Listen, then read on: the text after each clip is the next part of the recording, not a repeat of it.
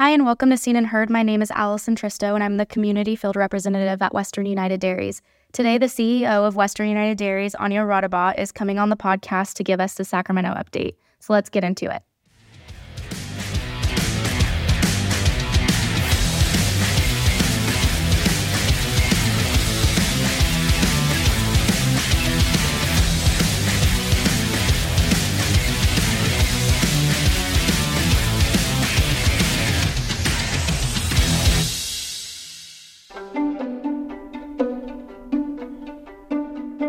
Pacific Gas and Electric is here to remind you that signs keep you safe. Sections of our natural gas transmission pipeline travel underground and beneath agricultural land. For the safety of you, your family, and your employees, pipeline markers are placed to indicate the approximate location of the pipe as a reminder to use extra care. Removing a pipeline marker creates a serious safety hazard. To have additional markers placed or report damaged or missing markers, please call your PG&E account manager or our agricultural customer service center at 877-311-3276. To learn more, visit www.pge.com/agsafety. Remember, signs keep you safe.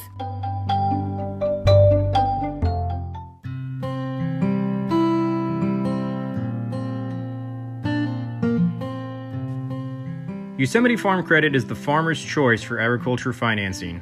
As a farmer-owned cooperative, we are dedicated to serving our neighbors in the agriculture community with financial products and services tailored to your operation and backed with the relationship you can trust.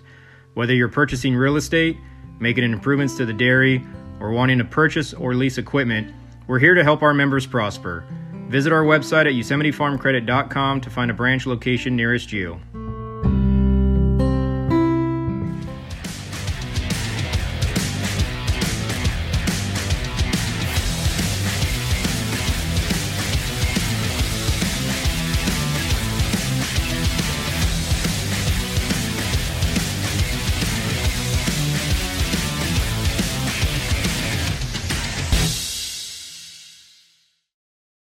So today we have Anja Raudabaugh, the CEO of Western United Dairies, on the podcast to give a Sacramento update as well as a land flex update.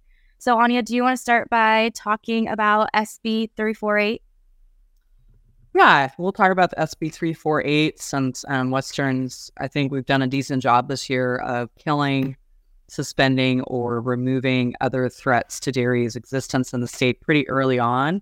But SB 348 is authored by Senator Nancy Skinner, who has long been an ally of the dairy and agricultural industry. Her real bias is in favor of school lunch programs, making sure that there is an increased access for the school's lunch programs, free and reduced, WIC, SNAP, all the things that go into it. So Senator Skinner has been a huge ally to the dairy industry over the course of her career in Sacramento.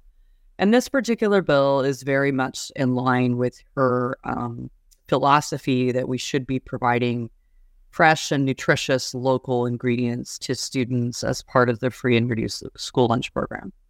And so Western agrees. We've always sought to ensure and increase access to locally produced products, mostly including dairy and beef. And Senator Skinner has been a really good ally, throughout that process. So this year, she introduced a bill called SB 348, which essentially broadly says that there should be a 25-gram limit on any sugar consumption as part of a school lunch program. Which, if you really start to read packages, and let's assume for a moment that the child goes to school and receives breakfast and lunch, it's really easy to hit that 25 grams of sugar if that's the arbitrary limit. And so even in a lunch program where the kid might have access to like an apple and a cinnamon roll and chocolate milk, and like if it was a mac and cheese meal, you're talking about a very arbitrary gram limitation on sugar. And so what Western has, we've partnered up with the Dairy Institute, Ag Council, the Dairy Council of California to seek professional guidance. And as our members may recall, or those listening, those supporters of Western, we do have a full-time hired nutritionist in the Capitol now, Amy Miller, who actually has, as part of Western staff, she is lobbying this bill with our lobbying team. We figured since we've made such good progress the last several years on the school lunch programs, it was definitely worth our wait to maintain the space that we have defended so far and keep a good eye on this activism that seems to happen in the school lunch program. And so what we've done is essentially sought to work with Senator Skinner to offer a series of amendments that hopefully help meet her objectives, which is ultimately to reduce sugar consumption. But what we are trying to avoid on its surface is that there would be a comparison between, say, a cinnamon roll, and a jug of chocolate milk. Like these are, or a slice of cheese.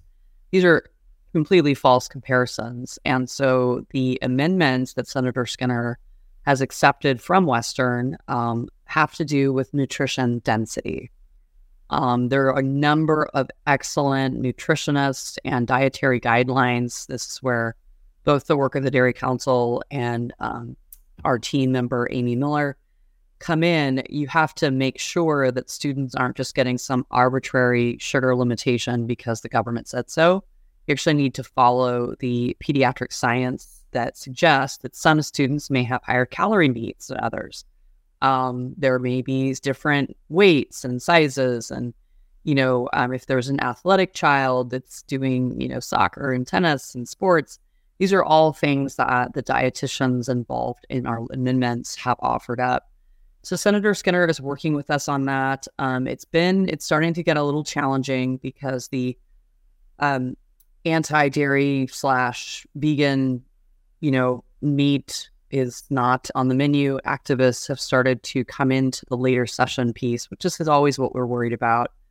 And so our amendments right now have to do with ensuring grade limitations, weight limitations, but mostly, and I can't stress this enough for our members, we are leaning into the weight, the nutrition density, and the weight of that nutrition density. So for example, a cinnamon roll may have 400 calories and 50 grams of sugar, and a jug of chocolate milk and cheese also has 400 calories. But what those things really are distinguished by is the amount of protein, calcium, magnesium, and other minerals that come with it. That is something a cinnamon roll cannot offer to children. So far we've been successful, for better or worse. It does unfortunately look like it's going to be a floor fight, which usually I would say is a really bad place to head towards the end of the year. I don't like floor fights. I think anybody that looks forward to them is sick. They are not a positive thing for agriculture because we just we have to flex a lot of muscles, and that's a lot of chips to get called in. So as we engage Senator Skinner, we're hopeful that she takes all of our amendments so that we can shut some of these vegan activists down. But in the meantime, it has been building a very positive argument to continue the school lunch program and the free and reduced programs, including the ones in SNAP and WIC, to focus on nutrition density as opposed to an arbitrary calorie or gram limitation. So more information as that comes through. July is about halfway over now, which means that there are a number of policy committee deadlines have already happened.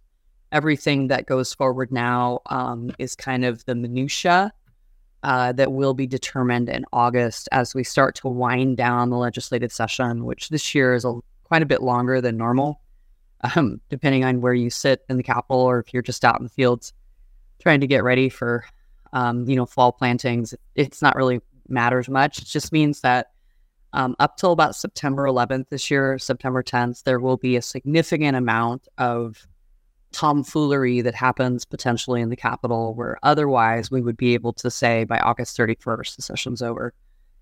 I think we're doing good work there. As always, I would put it out to our members.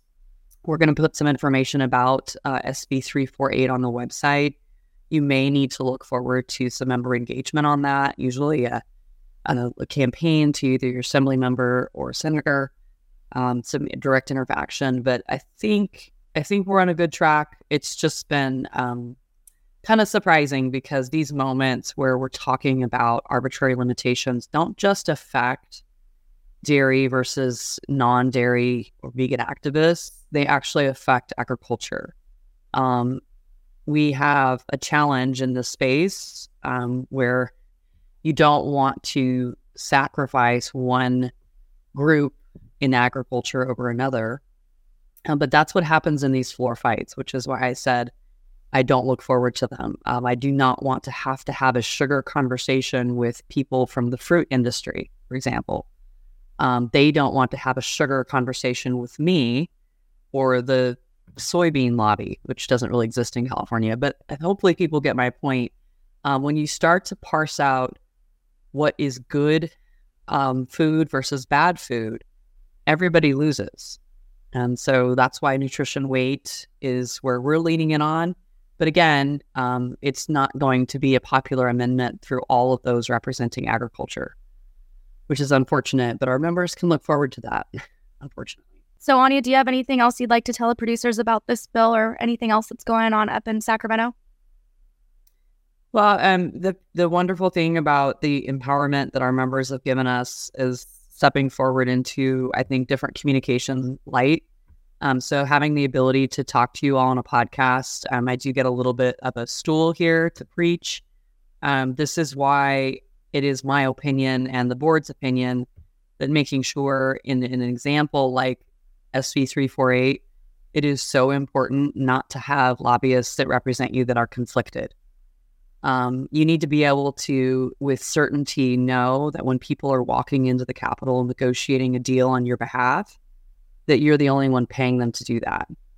And I hate that, but this is the challenge with such a small pool of people representing agriculture is you got a lot of people that represent multiple commodities, but someone's going to end up on this side of a bill that is in direct conflict with the other. And so I wish it wasn't like that. I always see at least one or two of these bills a year. It would be nice to suggest that we could all meet behind closed doors and get along. But I am paid to cut a deal on behalf of our dairy farmers, and that's what I'm going to do. So until I'm directed differently, that's the goal here, is to make sure that dairy has a very prominent place on our local free and reduced school lunch menu. We will keep everyone updated on SB 348, and thank you, Anja, for coming on the podcast. Thank you. Thanks again, Anja, for coming on the podcast, and thank you to those who are listening. If you would like a notification when a new episode releases, you can subscribe to the podcast. Have a good week.